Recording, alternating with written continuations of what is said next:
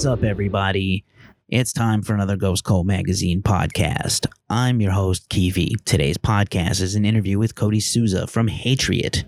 Hatriot's brand new record, From Days Unto Darkness, is out now on Massacre Records, and it's thrash-tastic. Check it out. Cody Souza of Hatriot. How are you, man? Good, man. We're living the dream out here in California. Living the dream. Sitting in traffic, overpaying for rent, trying to make metal music for fun. You know, that's part of living the dream. Indeed. Well, you are living the dream because your brand new record, From Days Unto Darkness, is about to drop from Massacre Records. Super excited. The crucial third record. And I think, for a lot of bands, I don't know if it's still the case. I feel like it still is. I feel like, you have your, as the cliche goes, there is some truth to it. You have your whole life to write your first record, and you think those are the strongest things you could put on a record. And then you live a little bit and you see the world and you tour a little bit and you write another record and that record's really strong. And it's like, oh, this is the best thing we've ever done. And I know that every band says that, but I think this new record is the best thing you've ever done, Hatriot has ever done. So I wanted to jump in and ask you right off the bat, did you feel some pressure with this record? You've had a little bit of time to work on it. What's kind of the mindset of the band going into this third record? Yeah, I mean, we wanted to keep Hatriot, but we also wanted to stay away from, not stay away, but veer away from what Pops had done. Pops had an agenda that was a little more 80s, as to where we're kind of trying to do our own thing, but keep the band's fans that enjoyed the music to continue enjoying the music. So with the newly added more extremities, death metal elements, death growls, but yet still keeping the lyrical content and still keeping what envisions and makes Hatriot. I think we did it pretty well to stay in the same vein, but still kind of move forward. When bands do like those 180-degree flips out of nowhere, it doesn't get perceived too well. But at the end of the day, and most importantly, we're doing what we love and we enjoyed when we did it. So if there is any haters, they can just deal with it. So suck it, haters.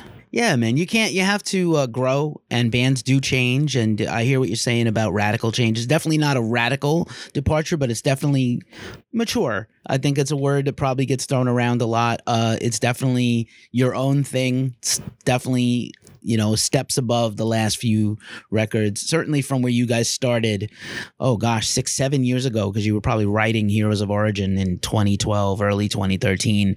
And now 6-7 years later, almost 2020, this third record, it's baller, man. I'm stoked for people to hear it. Costa just crushed it on the production. And I think that's another thing. I think you guys having kind of a hand along with Cody Fuentes and Juan, who you guys worked with before, also the legendary Juan Ortega Trident. It's a tight sounding record, man. It definitely shows off the material. Yeah, I mean, we're really proud of how it came out. Working with Cody and Juan was awesome. Juan is, dude, he's like my uncle. I swear to God. And that guy, we can go up and immediately just start talking shit to each other and inside jokes and everything else. So it's cool to be included in what scene is left in the Bay Area.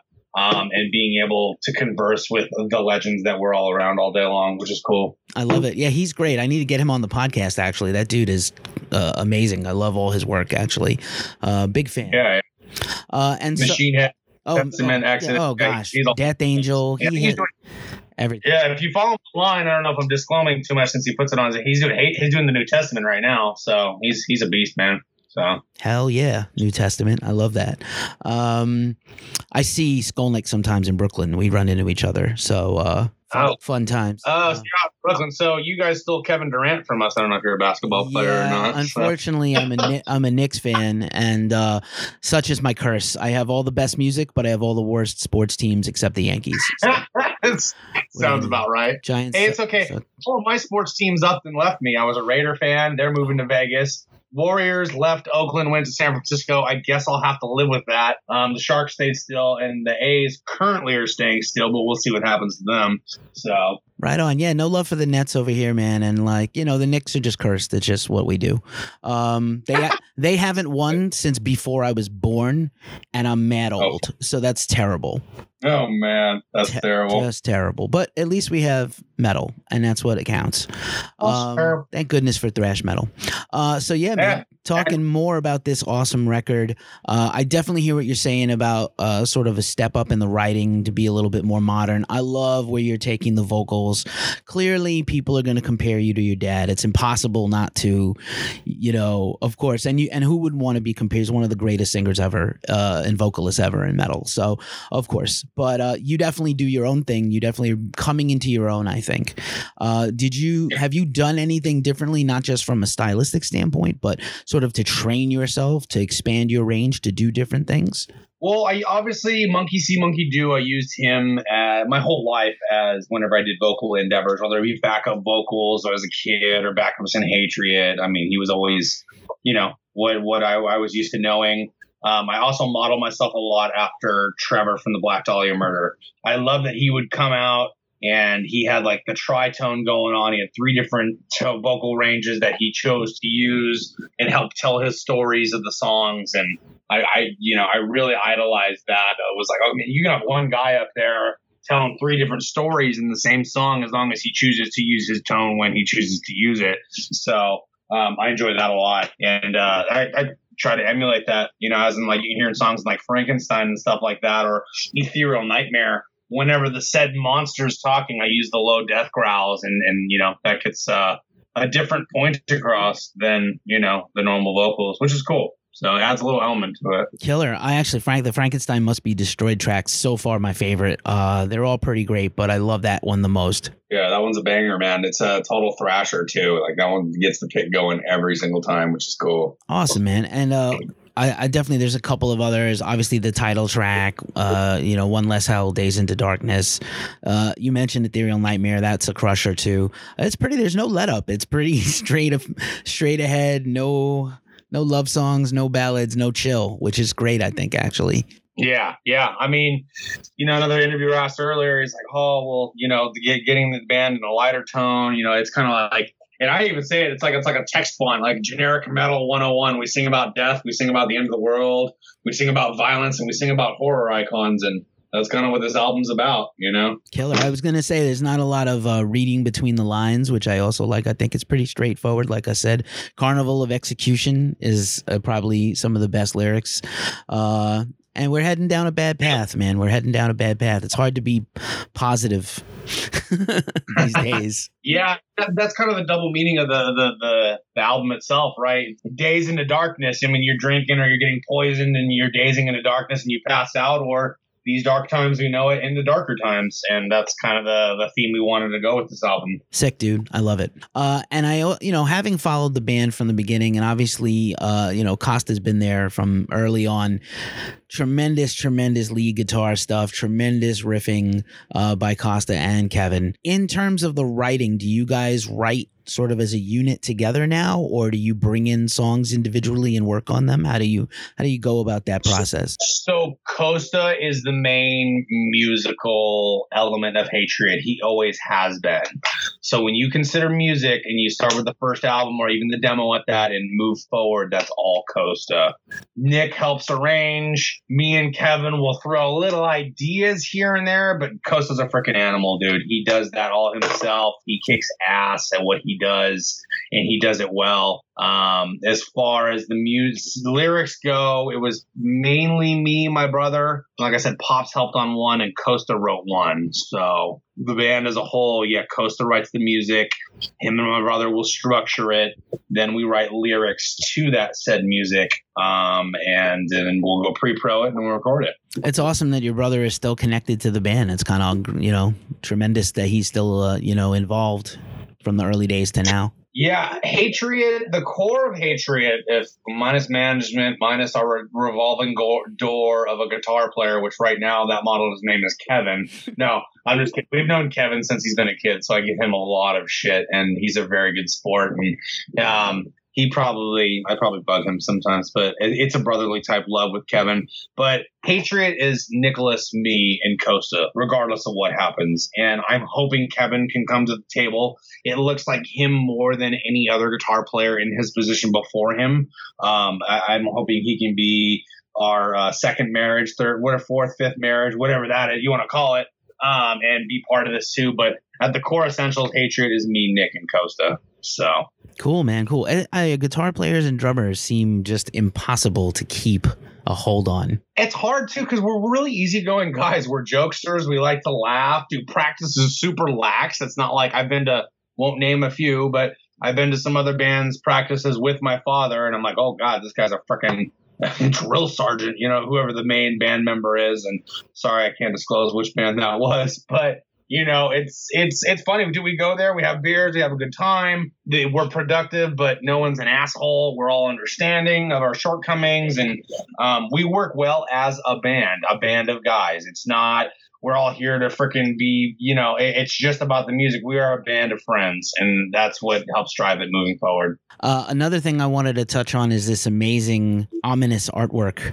by Paolo Girardi, man. Whoa. It's a message sender for sure. When you take a look, I came from the generation where you wouldn't know much about bands unless you knew them already. So you go to the record shop and you flip through the stacks of records and you'd be like, oh, that looks interesting. Oh, that looks gross. That looks creepy. And you might make a purchase based on that, depending on how your allowance or your bicycle route money was that, paper route money was that week. But this record, this is like some totally ominous, weirdo, this is what you're about to see some shit kind of artwork, Yeah, and that's what we're trying to portray, man, right? You see the head figure of Innocence freaking with evil demonic things around him, and him just freaking almost Snapchat-like, from the Marvel universe, just fading into dust. It's like, that's kind of, I thought it was really deep. It's like, okay, this pinnacle of what good should be is just disintegrating. What does that mean for everything else?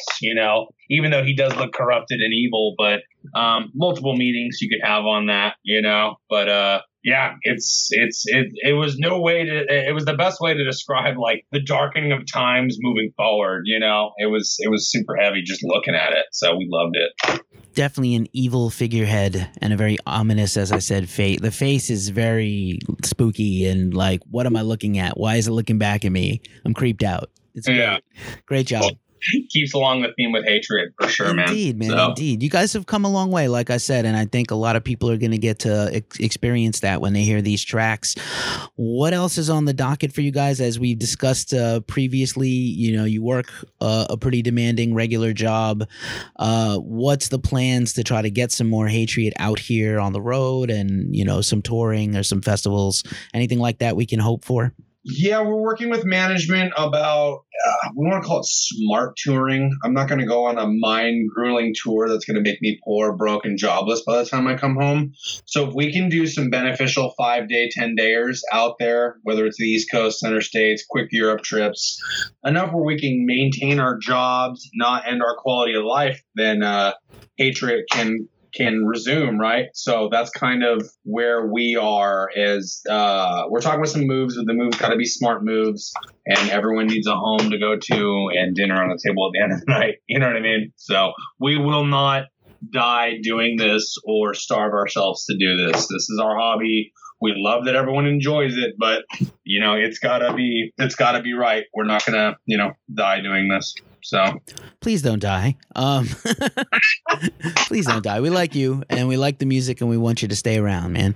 And keep making good music. Keep it up. This is a killer addition to the already crowded and awesome 2019 musical world and output of new records, and especially thrash and crossover. And there's some sort of hardcore stuff that's blending in now. It's a really good time for some metal, man. So congrats for adding. Yeah, it's good. I think we hit a top one of the metal charts. I couldn't tell you which one. We're like number 7 of the top 10 right now, which is, I mean, dude, that's jaw dropping. I never thought it would ever get to that point, and for what metal's worth. And it's cool, man. We're super. All we can say is the best gratification is that we're stoked that everyone else is stoked and that everyone else enjoys it. And yeah, that's all I can really say moving forward. Keep it positive. Keep it in the day. I love it. Cody from Hatred, man. Thank you for hanging out with me and the Ghost Cult Magazine podcast, man. From Days Unto Darkness is coming out, and it's been a pleasure catching up with you again, man. And I hope to see you get to the East Coast, and we'll get to, or somewhere else in the country where we can hook up and say what's up and see you play again. Definitely, Keith. Yeah, man. If we do one of those 5 or 10 dares over there, let me know, and we'd love to hang out face to face, man. Drink a few beers, talk some rock. Awesome. Thanks again, man. Have a good rest of your day, brother. Thank you. Have a good one. Thanks for checking out today's podcast. Follow, like, and subscribe wherever you hear these podcasts. Also, check out Ghost Cult Magazine on social media, Facebook, Instagram, Twitter, and YouTube. And finally, check us out at ghostcultmag.com. We're out. Peace.